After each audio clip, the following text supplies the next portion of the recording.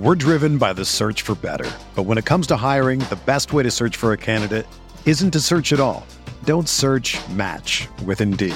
Indeed is your matching and hiring platform with over 350 million global monthly visitors, according to Indeed data, and a matching engine that helps you find quality candidates fast.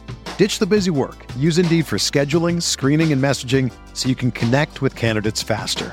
Leveraging over 140 million qualifications and preferences every day, Indeed's matching engine is constantly learning from your preferences, so the more you use Indeed, the better it gets. Join more than 3.5 million businesses worldwide that use Indeed to hire great talent fast. And listeners of this show will get a $75 sponsored job credit to get your jobs more visibility at Indeed.com/Blue Wire. Just go to Indeed.com/Blue Wire right now and support our show by saying that you heard about Indeed on this podcast. That's Indeed.com/Blue Wire. Terms and conditions apply. Need to hire? You need Indeed. What's up, y'all? It's Drewski, and I've teamed up with Mountain Dew to produce a hilarious new basketball podcast called The Dew Zone with Drewski. Learn the backstories of your favorite ballers and celebrities like Jamal Murray. Did you have like a favorite team? Was it the Raptors at the time or no? Was the Raptors even started around that time? Come on, bro. I ain't that old, fam. You talking like I'm 50. Taylor Rooks, Asia Wilson, and many more. You won't want to miss this. Listen to The Dew Zone with Drewski on Apple Podcasts, Spotify, and wherever you listen to podcasts.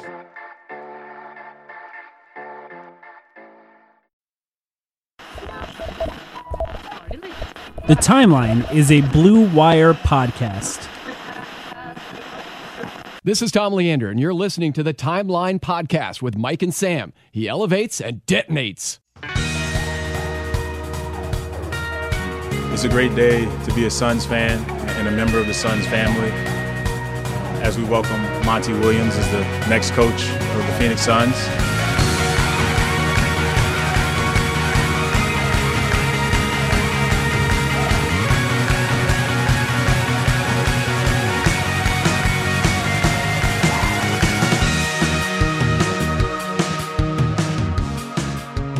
Welcome to the Timeline of Phoenix Suns podcast. I'm so excited for the episode that we have today for you. Because you get to talk to me. Yeah, of course. Yeah, it's because of Sam. No, I'm Mike Vigil. Sam Cooper, how are you doing? I'm doing pretty well, Mike. I am also excited for who we get to talk to later. Yes, joining us later in this podcast is the voice of the Phoenix Suns for Fox Sports Arizona, K-Ray. K-Ray came on and talked to us. I still can't believe it. But before we get to that, there was a press conference today introducing Monty Williams, the new coach of the Phoenix Suns, to the Phoenix Suns fan base. A pretty interesting overall press conference with just James Jones and Monty on stage, where they answered a few questions. It was pretty interesting to watch, right, Sam? Yeah, and actually, first of all, it's important that you note just James Jones and Monty Williams on stage. Yeah. Was that intentional, like an intentional way for them to eliminate the ambiguity about James Jones versus Jeff Bower versus whoever, Robert Sarver? Do you think that was an intentional move?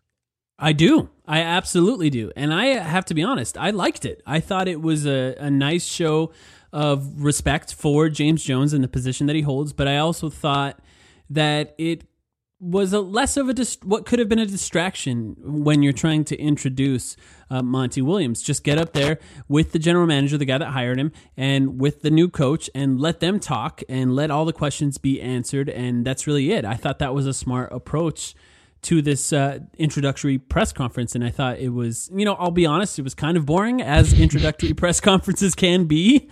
But the approach that they took from the top, I'd say, was pretty interesting.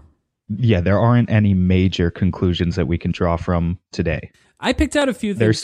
There's some interesting clips, and we're going to play them in a minute. But yeah, I picked out a few things that I thought would be interesting to talk about, and then we'll give our overall thoughts on it. But there was a few answers to some questions that I thought merited some discussion at the very least.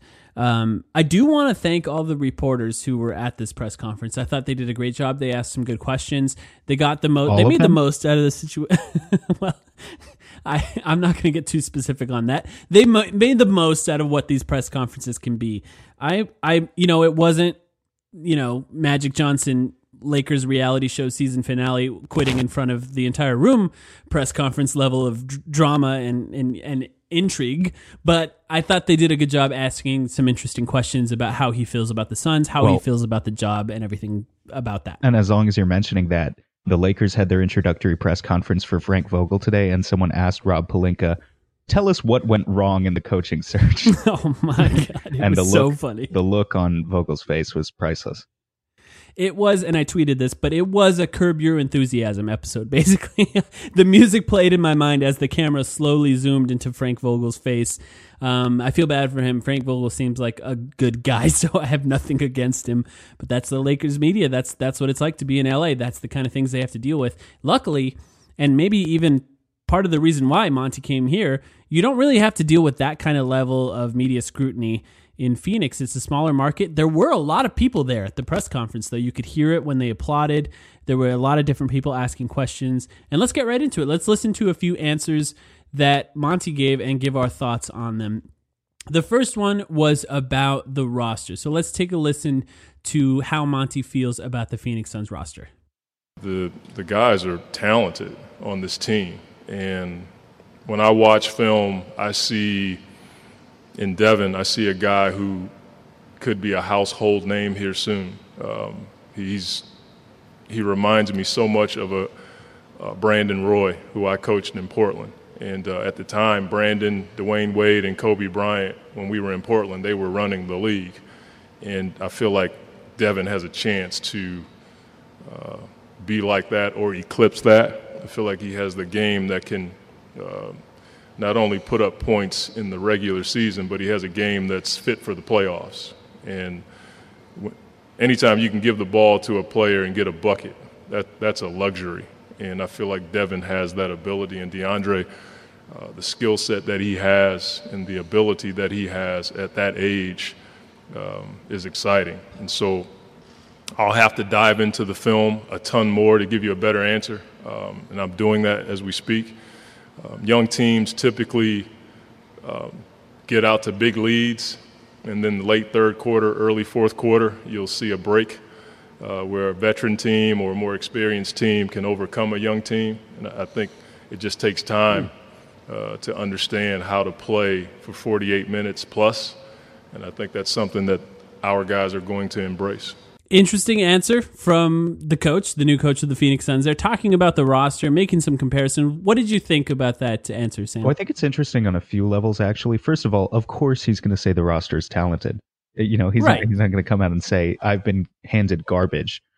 However, in this press conference, except for one question where Josh Jackson was specifically called out and he was addressing Josh Jackson, the only players that Monty brought up of his own accord were Devin Booker, DeAndre Ayton, Mikal Bridges, who was in attendance today, and Kelly Oubre.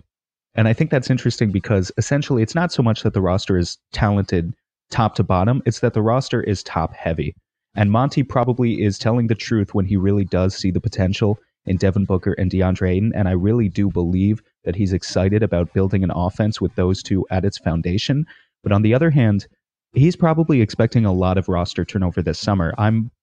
Even wouldn't be surprised if James Jones has already told him that, to expect a lot of roster turnover this summer, and that there might only be 3 or 4 main guys who were getting minutes last summer that are even returning, last season, that are even returning in the first place. Are there any players that you can think of that he should have mentioned besides those guys? Maybe TJ Warren, Josh Jackson. Obviously, the question came later.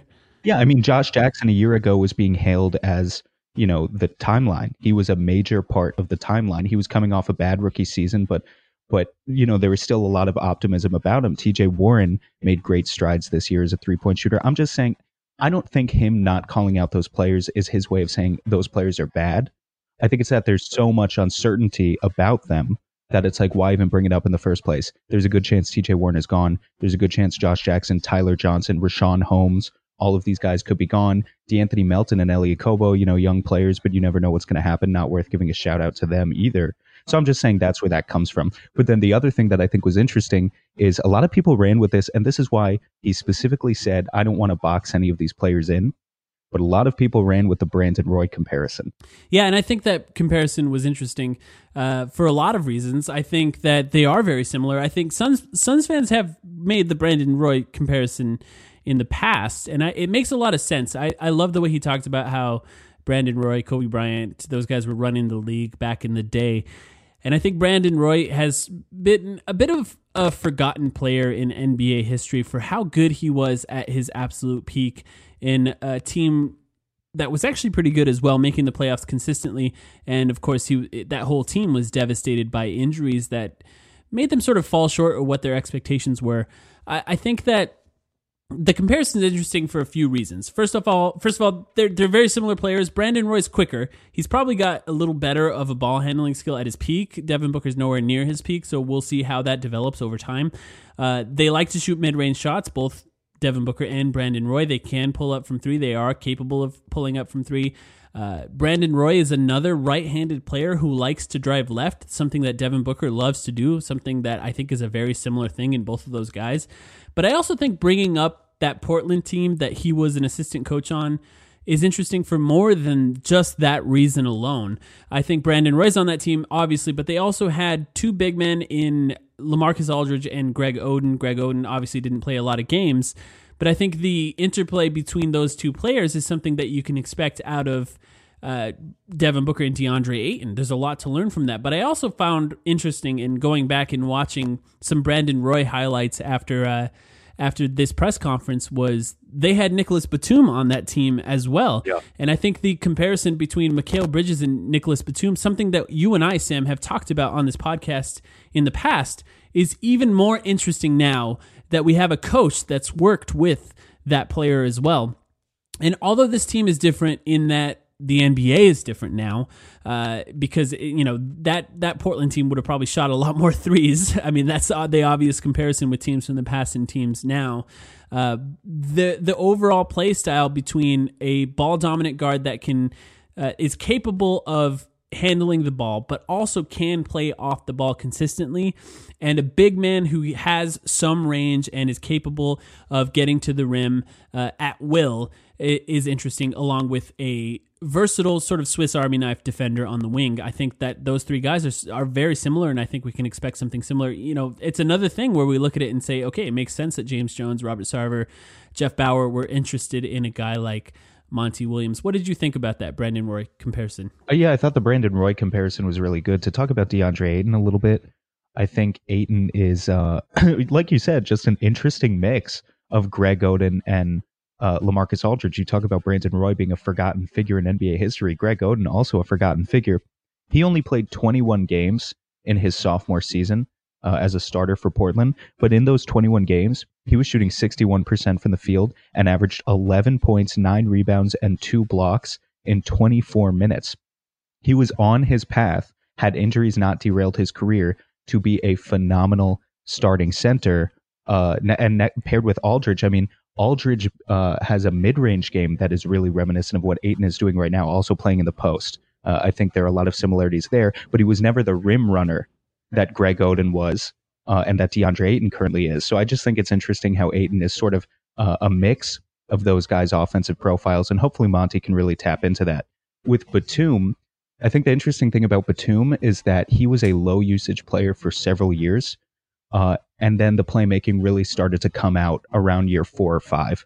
But you always saw these signs of it potentially being there in the early seasons, in addition to him being a good defender, in addition to him being a good three-point shooter, these signs that when he did get the ball, he was capable of being creative with it. He always maintained a good assist-to-turnover ratio, and that's something that I think we've already seen out of Mikal Bridges as well. I don't think Mikal Bridges is on the path to becoming a 5 to 6 assist guy like Nicholas Batum necessarily, but I wouldn't be surprised if a few years down the line, if he can develop enough of an offensive game to be given the ball a little bit more and be put in positions where he gets to be a little bit more creative, I think he could really flourish in that similar sort of role, maybe become a guy who averages 3, 4, even 5 assists per game. Yeah, I agree with that. I think it's going to be really interesting, and I think the answer to the next question I got clipped out here is relevant to this conversation, because Monty was also asked about the style of play that he expects to implement with the Phoenix Suns, and let's hear how he talked about that. The way that I'd like to play will be based on our team. We don't know right now what the team is going to look like, but we will play through Devin and DeAndre. those guys have the ability to draw double teams and make other players better. Obviously, you want to play fast, but for me, playing fast does not mean rushing the ball down the floor. There's nothing proven that says rushing the ball down the floor leads to wins. A couple of years ago, Brooklyn was leading the league in pace, but they didn't have a great record because they were young. And now I would say that's changed a little bit. For me, pace is playing quickly with the ball and under control. So you either shoot it, drive it, or move it. But holding the ball, if you watch the playoffs, anytime a guy holds the ball, you allow the defense to get into a load position, and it's easier to guard. One of the things I did learn in San Antonio was they had a wear-down effect. The ball movement, player movement would wear teams out. And then in the fourth quarter, they would take that Spurs push, and they'd be up by 10 to 15, and the game would be over. And you can see that with Golden State, the way they beat Portland. The ball movement, player movement, it just wears you out. And so we want to adopt some of those things, and at the same time, I don't want to take away from the creativity that Devin has. Yeah, he's a special player, and I don't want to get in the way of that. Defensively, we have a lot to improve on. Transition will be where our defensive world starts, and we have to be able to take away the three ball. We're no different than any other program. Everybody wants to take away the three ball, and you have to be able to rebound once you do that. And so it takes time to put that kind of defensive system in. Hopefully, with our staff that we're trying to put together, we'll be able to do that, but it's going to take time. Interesting answer to that question, and there's so much in there. I'll be honest, I really, really liked the answer to this question. I think a lot of people online are sort of latching on to the comments about pace and the fear that he's not going to be, a style of play that's played now. It's a high-speed, high-pace league that we're in right now, but I think what he's talking about is playing with speed, either in transition, but also decision-making speed. And this is something that I think he's clearly bringing from Popovich. He talked about you either shoot it, drive it, or move it. And I like those phrases. First of all, that's a good way to put it. But with the Spurs, the 2014 Spurs is the obvious example here. That offense was the beautiful game, everyone's favorite, yeah. But what they did is there was no holding the ball once the offense started moving. Once you caught the ball, if you weren't immediately passing it, you either had to shoot or you were driving towards the basket or around a screen, of course. And I think that's an interesting thing to put. This is what every team wants to do. And whether or not he can implement it with whatever the roster looks like later on, once they're actually put together, is going to be interesting. But one thing I really liked about what he said about that is how much it had a wear-down effect over the course of a 48-minute game. We all know, as Suns fans, we all know that playing the Spurs, you cannot let up. You have to play until the very end. And commonly with the Spurs, they'll beat you up a little bit throughout the game, and maybe you'll get an early lead, but they never give up. They will go till the very last minute. And if you are wearing, almost like a prize fighter, letting someone punch their way out of a fight, exhaust the team by constantly moving the ball, exhaust the team by never stopping offensively and forcing them to constantly move. And then by the end of the game, they're tired, but you're still within that move. Remember, the ball always moves faster than a player. So if you can properly move the ball, it's not as tiring offensively, but it's pretty exhausting defensively because you're chasing that ball around. And of course, he talked a little bit about not limiting Devin Booker's creativity within that. And I thought that was a smart point to make because, Devin Booker thinking about giving the ball up, well, he's played with a lot of garbage teammates over the last few years. In a lot of ways, it never really made sense for him to give up the ball in a sort of movement style offense because there were not a lot of other offensive threats. So I think hedging a little bit at the end there was smart of him to do. And we'll talk about defense in a minute, but what did you think about his comments offensively as far as the style of play? I just like the fact that you brought up Devin Booker's quality of teammates because moving the ball and quick decision-making, it's something that Igor emphasized as well. And it's something that can only be properly executed if you have playmakers on your team, which the Suns just didn't this past season. So that's really something where James Jones just needs to get off his ass and find some better players over the summer. That being said, once you have that roster in place, it's probably your best option. The alternative is to do what the Houston Rockets do and have, over 50% of your possessions end up with Chris Paul or James Harden winding down the shot clock until there's 3 seconds left and then taking a step back. Yeah, that strategy only works if you have a player like James Harden who is a truly transcendent offensive talent that you can take that much of a load off the rest of your offense.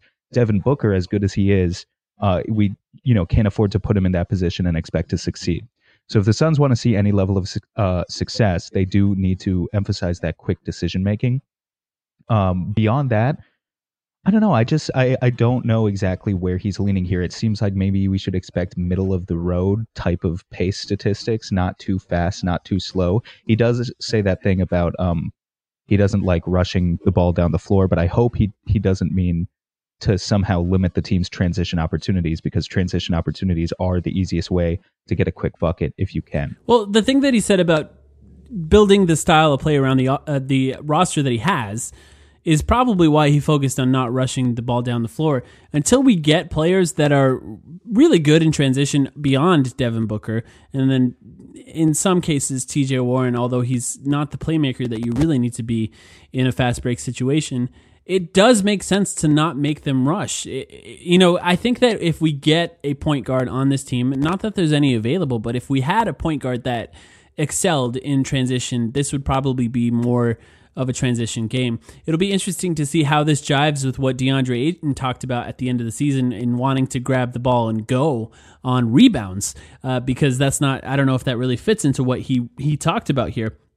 The other part was defensively, and I think there's really not a lot to talk about in what he talked about defensively. I think it's good that he acknowledged that there's a ton of work to do defensively, but I mean, talking about limiting threes and limiting transition, that's what every team is trying to do, just like he said. So I don't think there's nothing revolutionary there. The next thing I wanted to listen to here is a very interesting answer. So shout out to, I believe it was Dwayne Rankin, because I thought this was a really good question. He asked him directly about his conversation with Sarver. What was that like, and what about it convinced you, I think, to join the Suns organization, as you know, not the greatest reputation right now. So let's take a listen to how Monty talked about that. Number one, in my conversations with Mr. Sarver, I saw someone who didn't duck Mr. Sarver. The tough questions. We both had tough questions for each other. And in this day and age where people throw each other under the bus, make excuses, blame, I didn't see that. I saw a man who really wants to bring success to this city. And I mean that with all of my heart, or I wouldn't have come.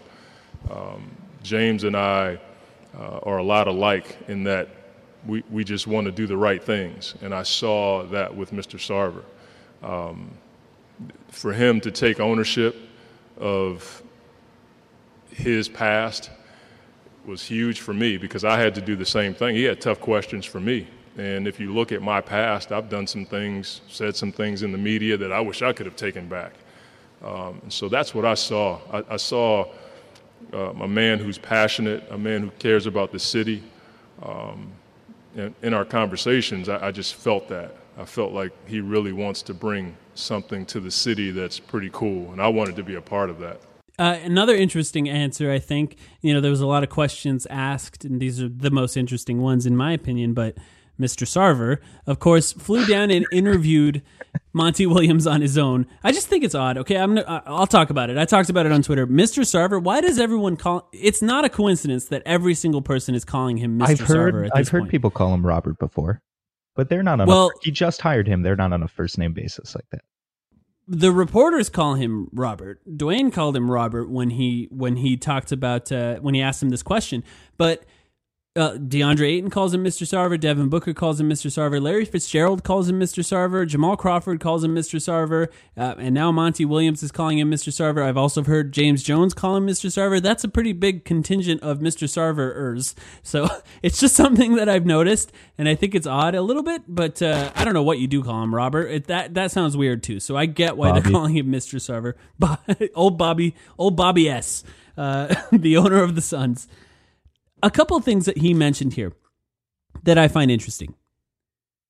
Well, here's what I want to say, actually. This is a weird point, and forgive me for the hot take here, but with all the hate, with all the hit pieces written about Robert Sarver for the last few weeks, weirdly, his reputation has gotten almost better with the way that people talk about him. And I know, okay, let me explain that. Throughout all of this, there are constantly people calling out his mistakes. There's people saying that he's hired the wrong people. There's people saying that he interferes too much. All things that we've heard before. But even with the Kevin Pelton piece, every single person, including now with Monty Williams, has talked about how he has acknowledged his mistakes. He has said that he has made mistakes in the past and wants to fix them. He says that he cares a lot about the team. They say that he cares a lot about the city. This is just another time where they've talked about this, and I find it interesting that Robert Sarver seems like a great guy to the people that are around him, and generally with leaders. Well, here's what I mean. Generally with leaders that make this many bad decisions, it trickles out. People start saying, they suck. They're bad. They're hard to work for. All of that. And I find it interesting that with all the terrible decisions and all the news about the terrible decisions, people seem to be defending his individual personality. I haven't met a lot of people that people will go to bat for their personality, but trash them and their decision making. But did you find anything interesting about this answer beyond that? Mike, you ignorant slut. You fell right into the propaganda trap. Look, first, here's the thing. If you want to know why there isn't a media crusade out on Robert Sarver right now, it's because they found a new target. It's the Los Angeles Lakers. They can get way more of an audience by focusing on the dysfunction of the Lakers right now. So the only reason that we're not getting more Arnovitz or Pelton hit pieces on Sarver is because they have a new target. But beyond that, I mean, why am I to trust what Monty Williams is saying here? Obviously, he can't say. Of course. The true answer could very well be, well, he's paying me money. In fact, that probably is what it is. Well, he did kind of say that, actually. Yeah, well, he actually did kind of, and we didn't single that one out to play. But what does he say there? He says something like, well, they hired me. Yeah, they hired me. That was like literally the first thing he said. I don't know, dude. You're jumping the gun. Well, here's what I think. Of course, Monty Williams is defending him here. It's his boss now. But there's no reason for Kevin Arnovitz to do it. He's literally writing a hit piece on him. So I found it interesting that it trickled its way into that as well. And then somebody like, say, Larry Fitzgerald. I know I have a lot of respect for Larry Fitzgerald, but there's no reason for him to talk about it either. It's just the people that are close to him, the people that are friends with him, of course, are defending him. And there's just not a lot of that when it comes to, like you said, the Lakers or Jeannie Buss or even Dolan with the Knicks. There's just not a lot of that kind of defense around him. And maybe it's just smart PR. Maybe it's just a guy who really knows how to play that PR machine, but in the past, he didn't. So I just doubt that as well. I do wonder, he talked about tough questions both ways. He also talked about stuff that he said in the media that he wishes he could take back. I do wonder what those are. I wonder what those tough questions were asked of Monty. I wonder what the tough questions he asked of Sarver are. I'm sure we'll never know, but it was some nice insight into what that interview was like.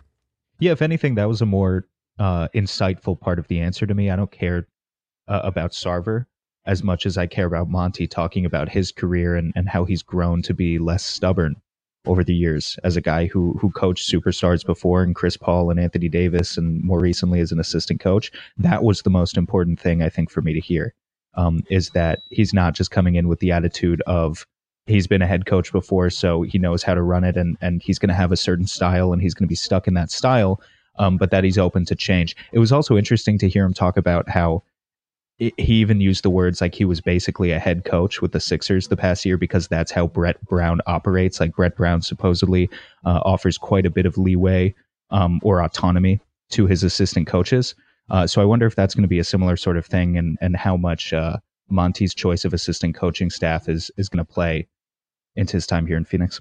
Yeah, I think that's probably some of the news that'll trickle out over the next week or so, assuming it's not guys in the playoffs, and I doubt it will be. There's only 3 teams left.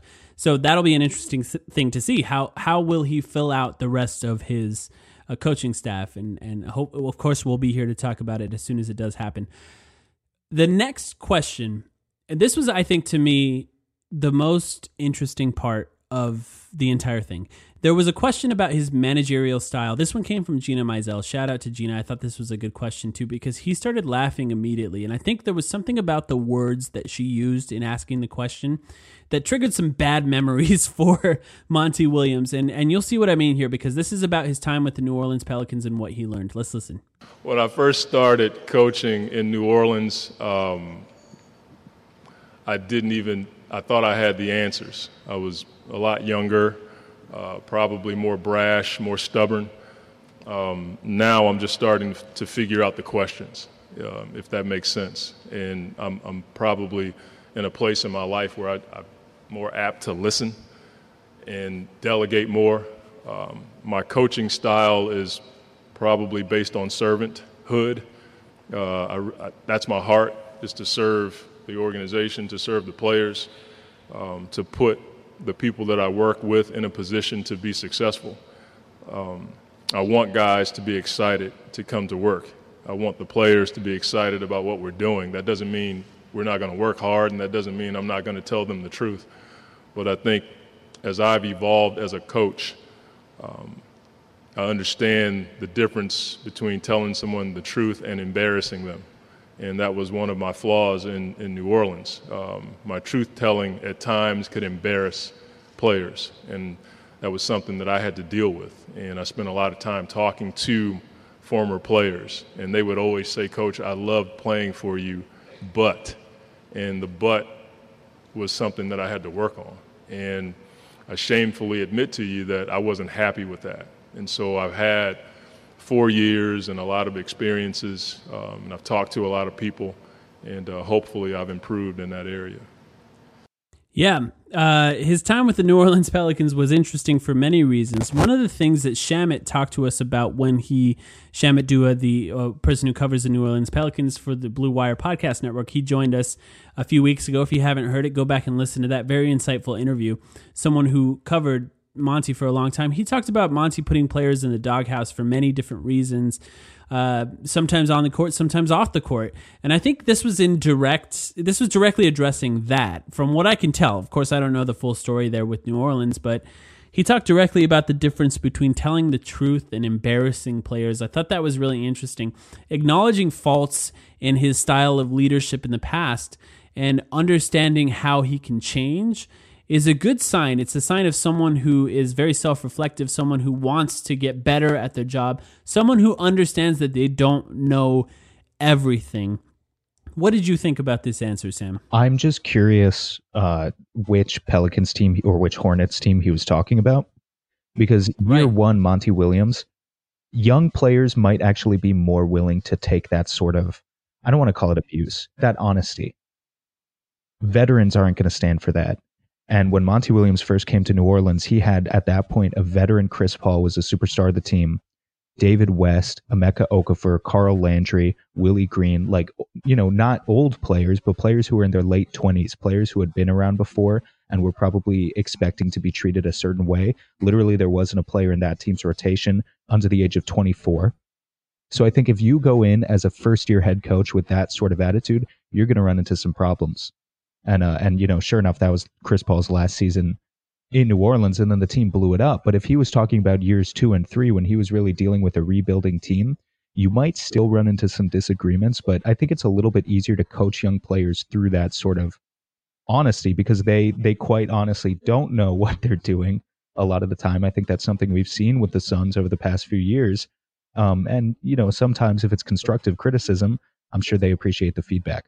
Yeah, I agree with that. I think that's actually a really interesting point to make, because he talked about his relationship with Chris Paul a little bit outside of that question, and there was nothing odd or nothing interesting about what he said when it came to his relationship with Chris Paul, but there's been a lot of talk about how that went. It seems like they didn't really quite see eye to eye, so maybe it was directly about Chris Paul. In my mind, when I first heard that question, I was actually picturing some of the later teams.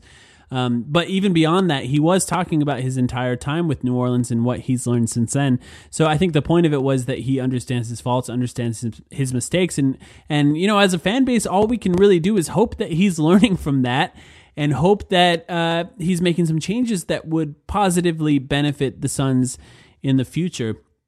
An interesting press conference all around with a lot of boring parts, so a few interesting moments. What did you think, just beyond what we talked about? Is there anything else that stuck out to you or anything else that you wanted to talk about from that press conference? Honestly, no. There's not a lot. It's, like what big answers did we really get today? Yeah, not much. I would say not much. Of course, I think we got a good sense of who he is, how he acts around the media. Not overly bombastic, seems to be very measured. He thanked God first. He did thank God first. Making, something that anything political, but he thanked God first and then Mr. Sarver. We've talked about his religious roots before. That's the type of man he is. Yeah, if there were odds to bet on that, whether or not Monty Williams was going to thank God first in his press conference, I would have put my entire bank account on it. That's something that I would have guaranteed would have happened. But I agree with you. I think that we're going to get a lot more insight into what the plans are for this team in the way that he fills out his coaching staff than this press conference as a whole. So we'll move on from that because we have a very interesting interview coming up with K-Ray, something that we've already recorded. I think Suns fans are really going to enjoy it. You get to hear about how he felt this season went for him, what EJ is like, and how much freedom they feel like they have in that broadcast booth, and who the coach that stands in front of them the most is. So we'll get to that as soon as possible, but first let's talk a little bit about Harry's Razors. Harry's Razors is helping Blue Wire listeners with a better shaving experience.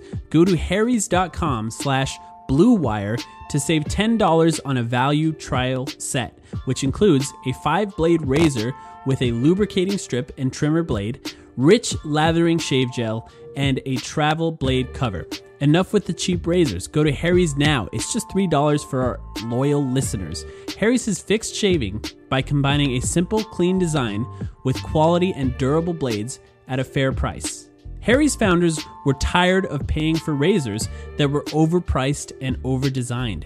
Harry's bought a world-class blade factory in Germany that's been making quality blades for 95 years. Join the 10 million who've tried Harry's. Claim your trial offer by going to harrys.com/Blue Wire. All of Harry's blades come with a 100% quality guarantee. If you don't love your shave, let them know and they'll give you a full refund. Again, make sure you go to harrys.com/Blue Wire to redeem your razor for just $3.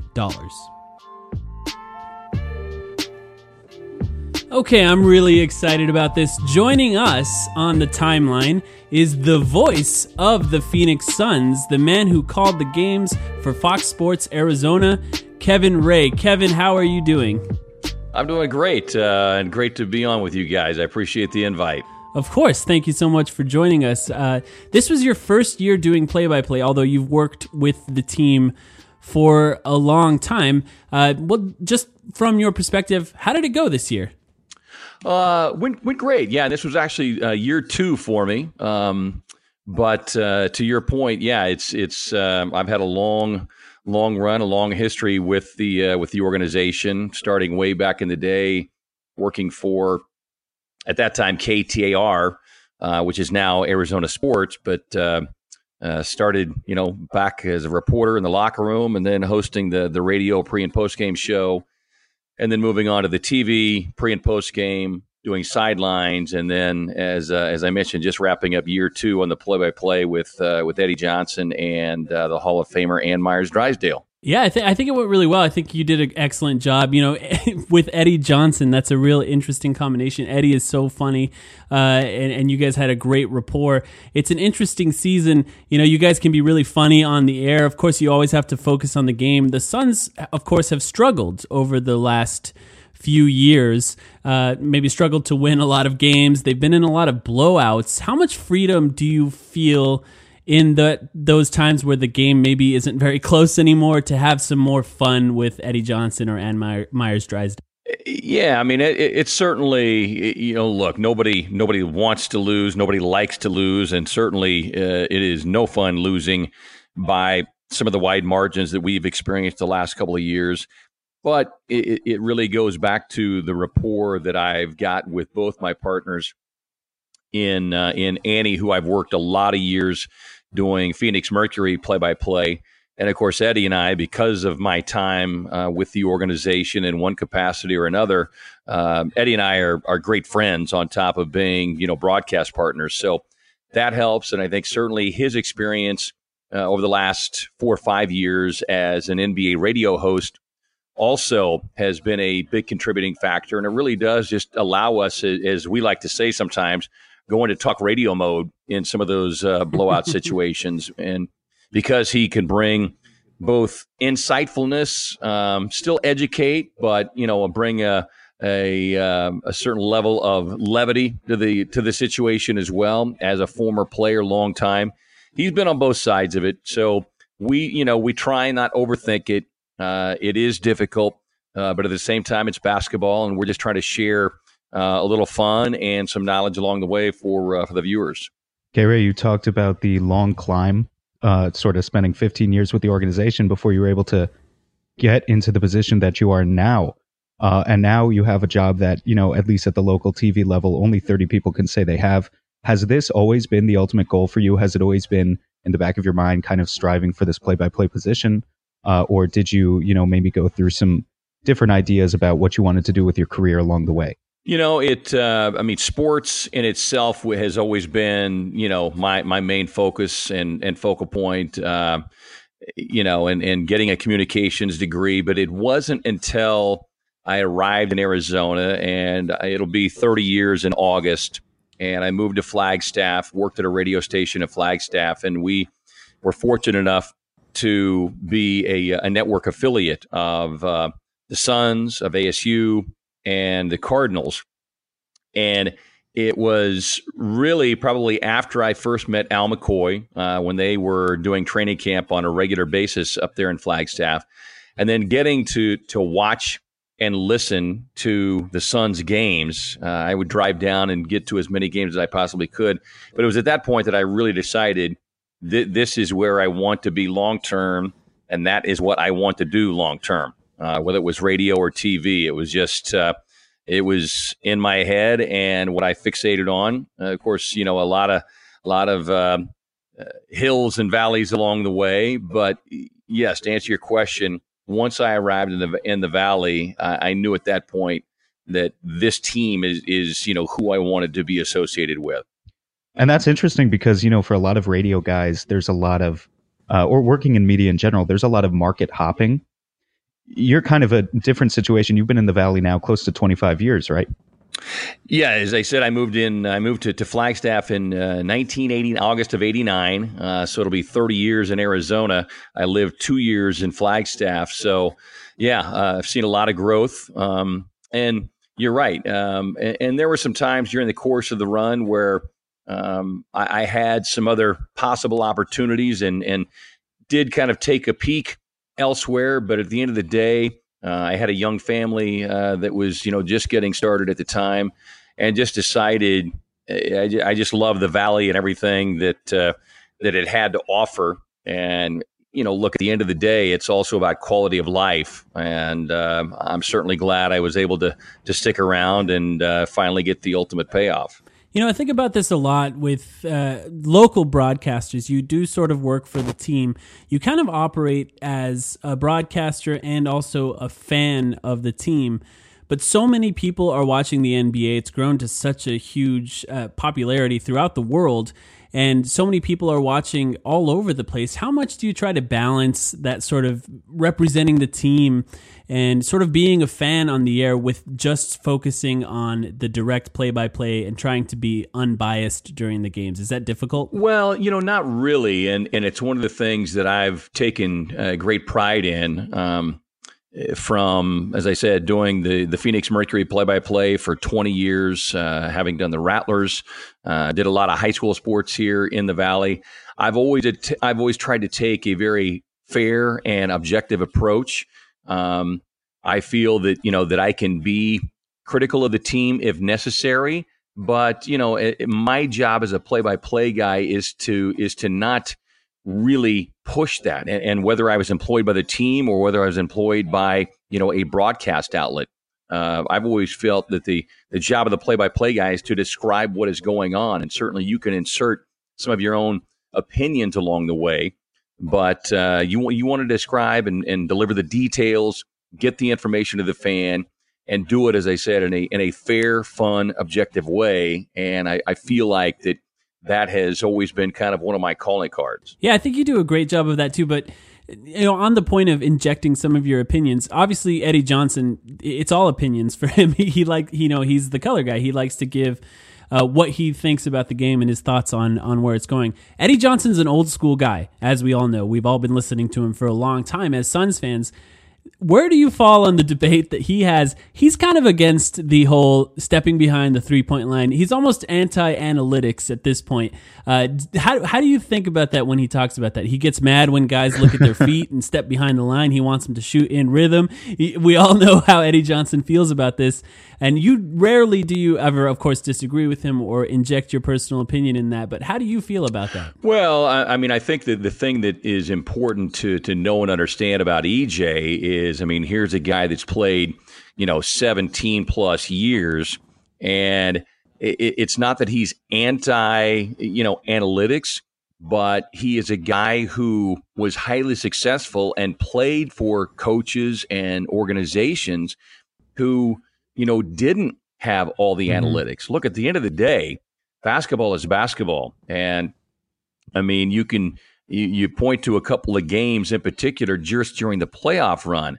And yes, the 3-point shot, there is no denying it is a huge part of the NBA. I think what drives Eddie crazy, and look, I'm right there with him. I may not always voice it on the air because, again, my job is to kind of keep the train moving.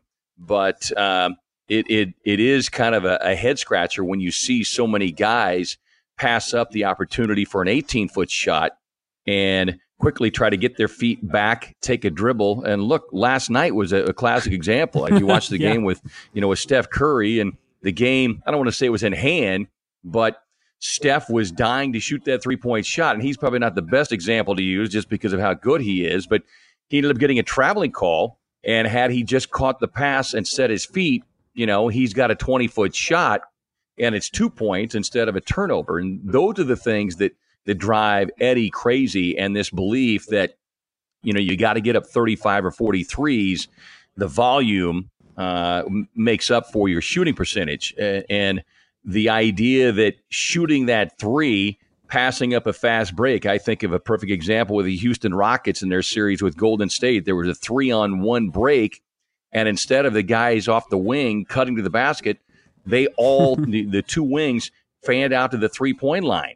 And it ended up being a terrible shot. And ultimately, Golden State converts on the other end. So those are the things that drive Eddie crazy. And if you want to call it going against analytics, he's certainly not completely against it. But at the end of the day, you have to take what the game and the flow is delivering to you. I personally love it when he goes on those tirades against it because the rants. Yeah, it's just, for one, it's really entertaining to hear him talk about that. And 2, I know that it's pissing off a lot of people that are watching, and I kind of love that too because, like you said, it's not always accurate. And as we've seen, there's a little more value in that mid-range area, especially as the game slows down in the playoffs and teams start playing each other over and over again and they take away the 3. If you haven't shot that mid-range shot all season, you're not going to be so good at it once you need to make it in the playoffs. Now, one thing I've always wondered is, you sit very close to the action. You're right against the floor, right in the center. I've gone to a lot of games.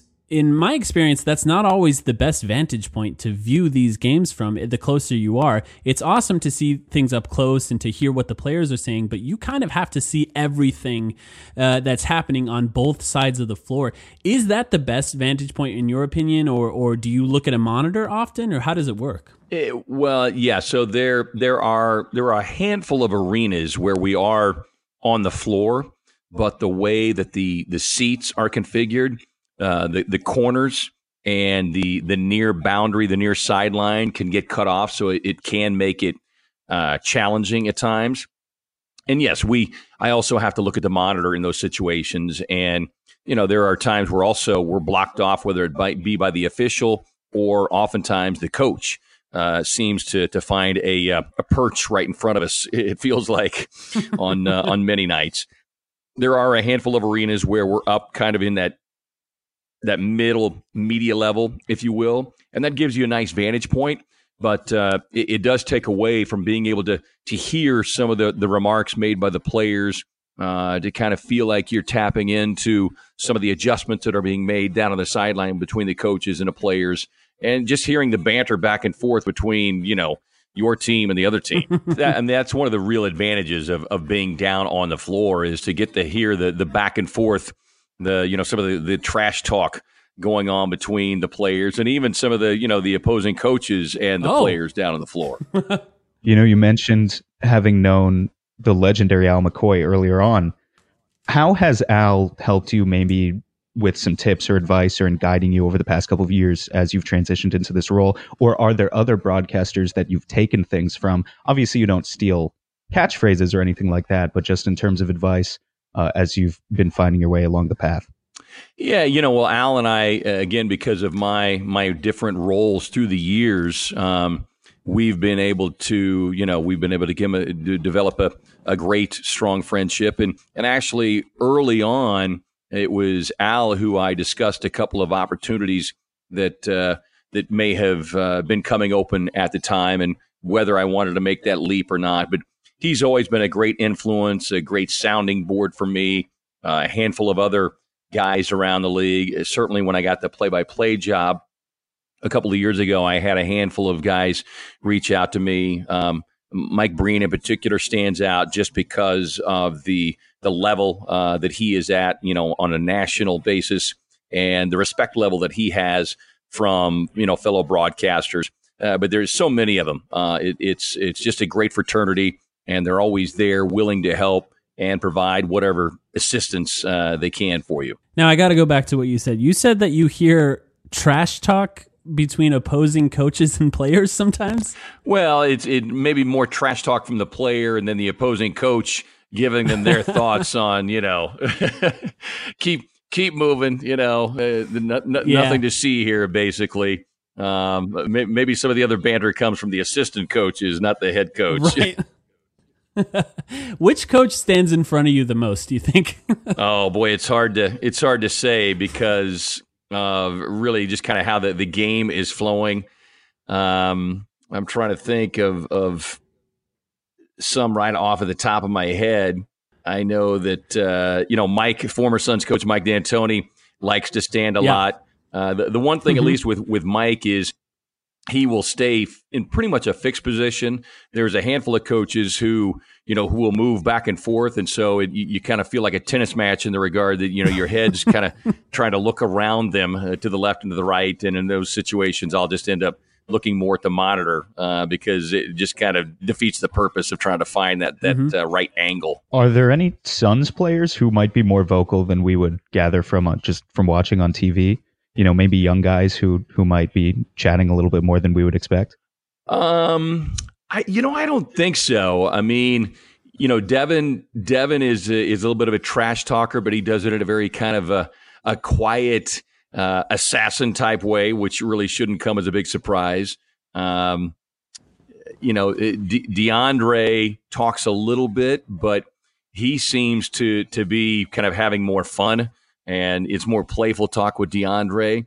There isn't, on this particular team this past year, there's not a lot of big trash talkers. Kelly, when he gets rolling, and you'll see him talking smack to some of the guys as well. But this particular group, wasn't big trash talkers as a whole.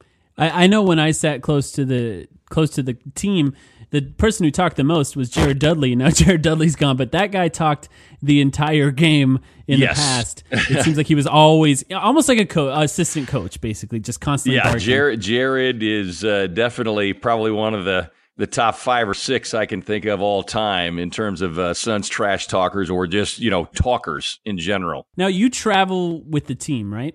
Correct.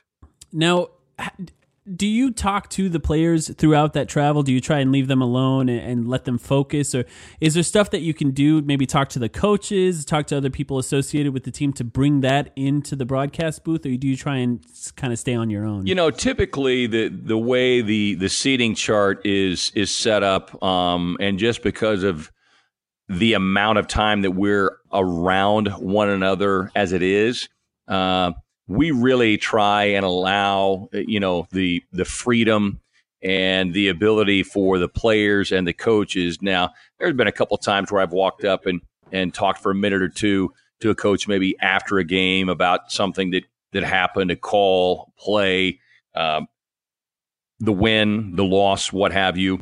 But for the most part, everybody on the plane, that's kind of their sanctuary at a time to kind of escape a little bit, especially if you have played a game, with the players quickly shower, we get on a bus, we head to the tarmac, get on the plane, and fly. So the players have already dealt and discussed the game with the local media there.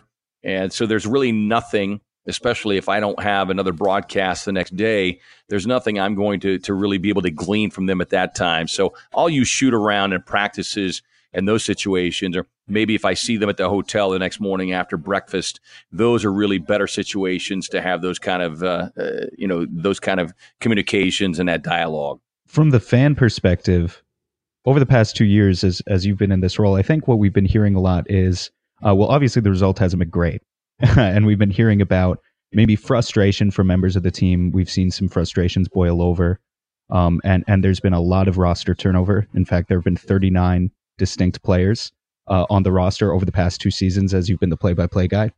Do you see that frustration on the road as you travel with the team? Do you see that start to seep in and, not necessarily disagreements or anything, but just, can you tell when the players are in better or lower spirits as you travel with them? Oh, certainly. I mean, look, 82 games, it's a grind. And I know how I feel as a broadcaster, and I'm twice the age of most of these guys.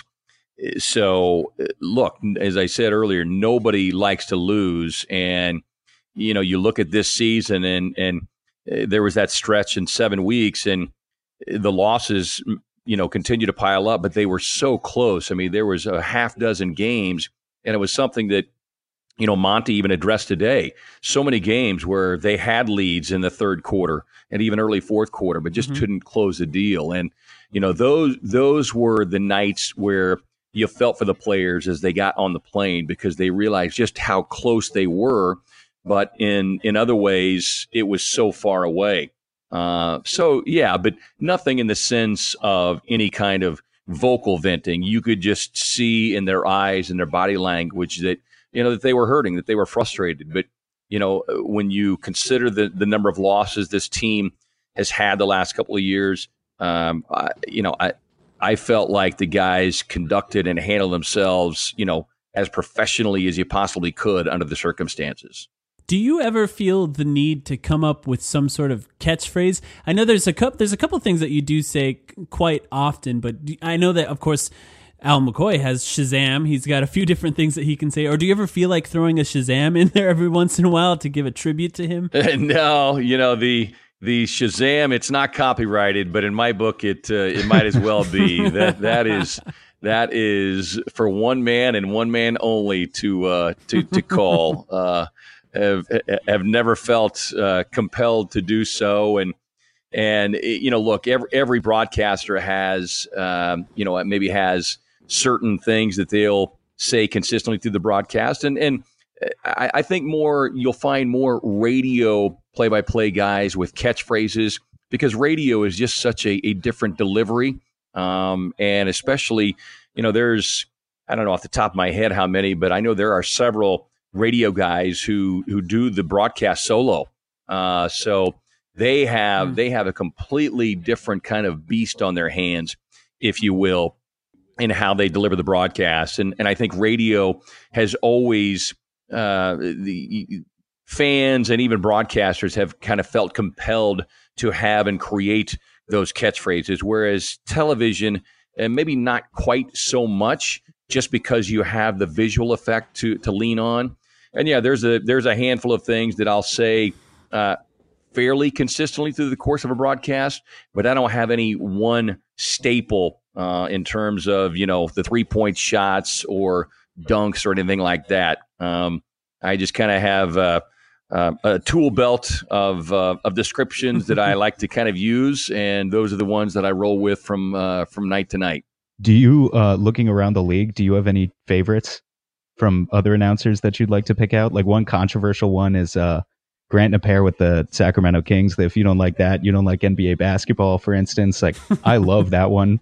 I know some people have some stuff to say about that, but do you have one in particular that you really like? Well, the one that's always that I've always enjoyed is again, talking about Mike Breen, on the 3-point shots, and he doesn't use it all the time, and I think that's what makes it so impactful and so effective. But his bang on the 3-point shots, I've always enjoyed that, and I in many ways I've tried to bring a kind of national telecast type appeal and feel to our broadcasts more so than localizing it. And again, being in broadcasting for as many years as I have, I know some people want and kind of crave those catchphrases, but that's just not something that I want to lean on and necessarily, be known for. I want to be known as a good, solid broadcaster, and whether you're a fan of the opposing team or whether you're just a basketball fan in general, the feeling like it's an enjoyable broadcast for you, whether you're a Suns fan or not.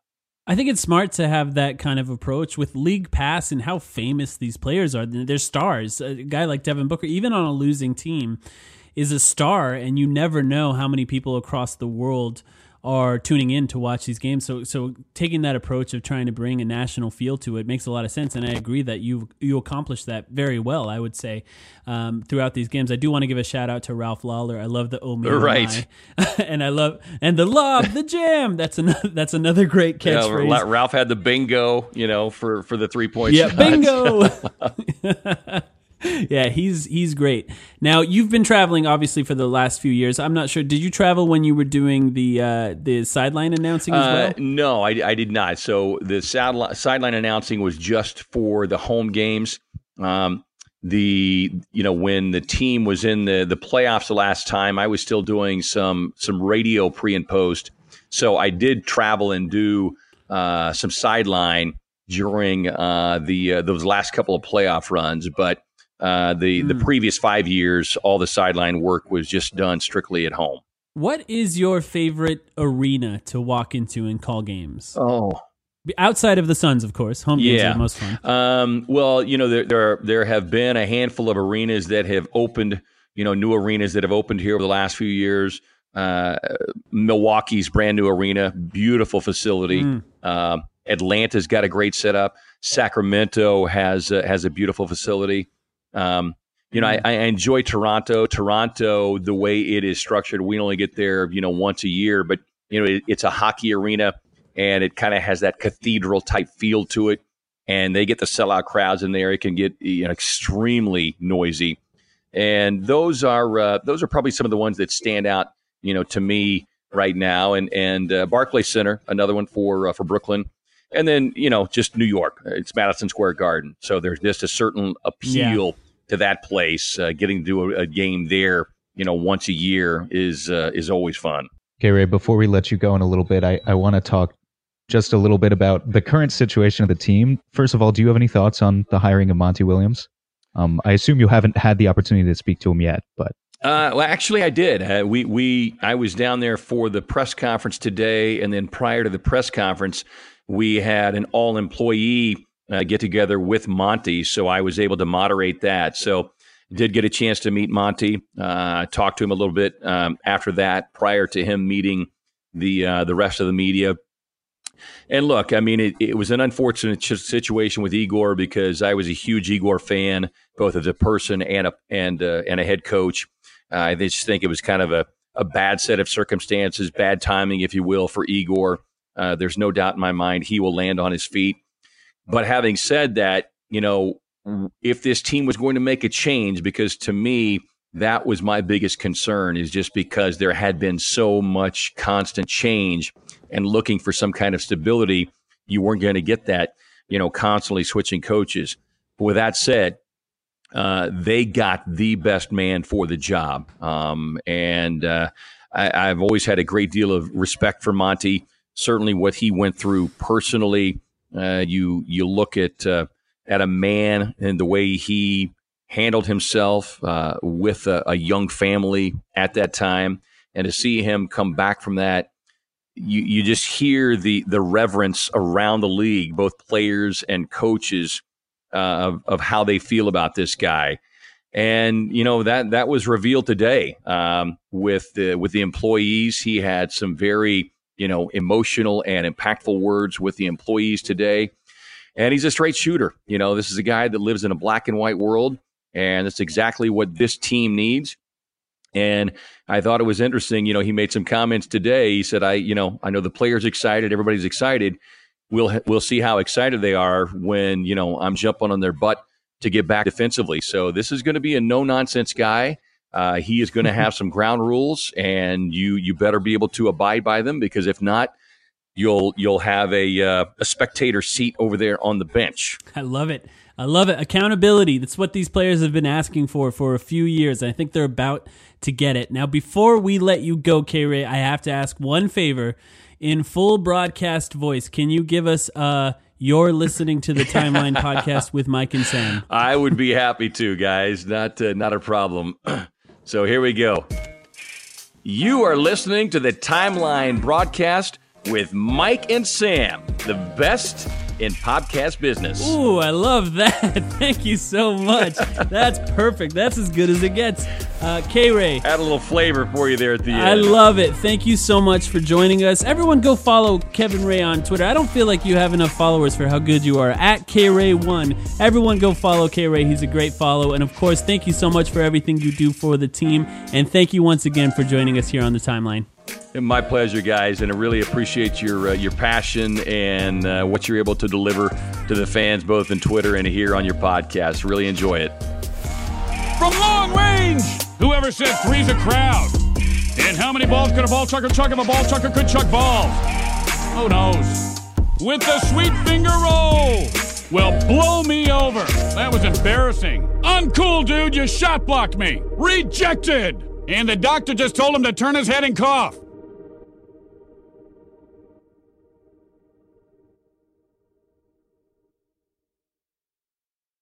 Sugar Ray Leonard, Roberto Duran, Marvelous Marvin Hagler, and Thomas Hearns. Legends, whose four-way rivalry defined one of the greatest eras in boxing history. Relive their decade of dominance in the new Showtime sports documentary, The Kings, a 4-part series premiering Sunday, June 6th, only on Showtime. Everyone is talking about magnesium. It's all you hear about. But why? What do we know about magnesium?